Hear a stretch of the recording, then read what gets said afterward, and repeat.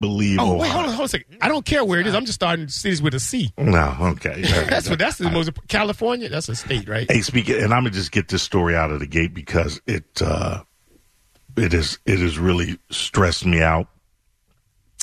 And you think that things are going good, and you wake up to find that they are not. And I woke up today to find out that 2 Tampa Bay area women took home $1 million each after playing a $20 scratch-off game that I've been 2, Dizzy, 2. Yeah, they trolling you, Mo. Yeah.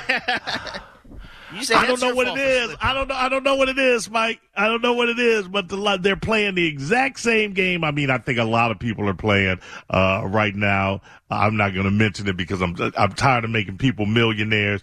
But 2 Tampa Bay area women are taking home the gold after playing blah, blah, blah, scratch-off game. The Florida Lottery announced that Julia Jenkins, 43, Spike. Probably hot. Still got some. She got a lot hotter. She got a lot hotter today. Okay. I don't know how hot she was last night, but today she's smoking.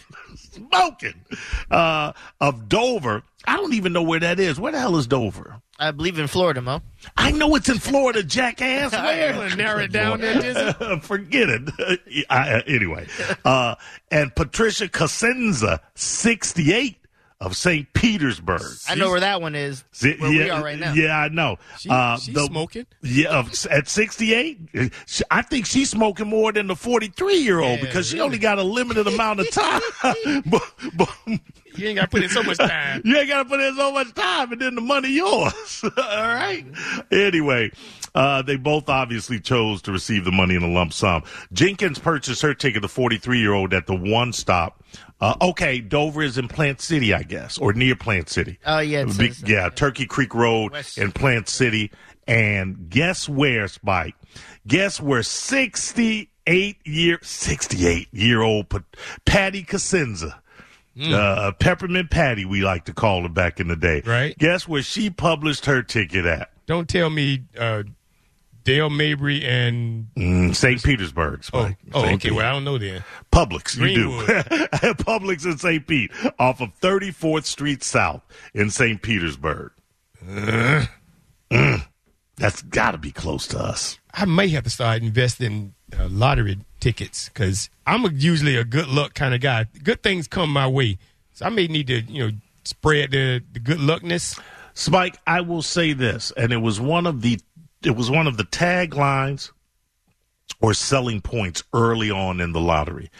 They no longer use it, but it remains as true today as it did 30, 40 years ago. I don't know when the lottery came to Florida, but I believe I was here.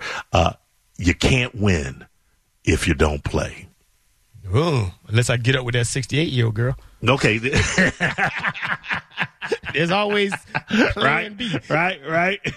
Yes, indeed. Yeah, I mean, 68. See, it's so confusing to me, and we talked about this before. Let's not have the numbers conversation again. All you need to know, Spike, right, is you can't win, regardless of what the odds are, if you don't play. It's a cat named Mo on 102.5 The Bone.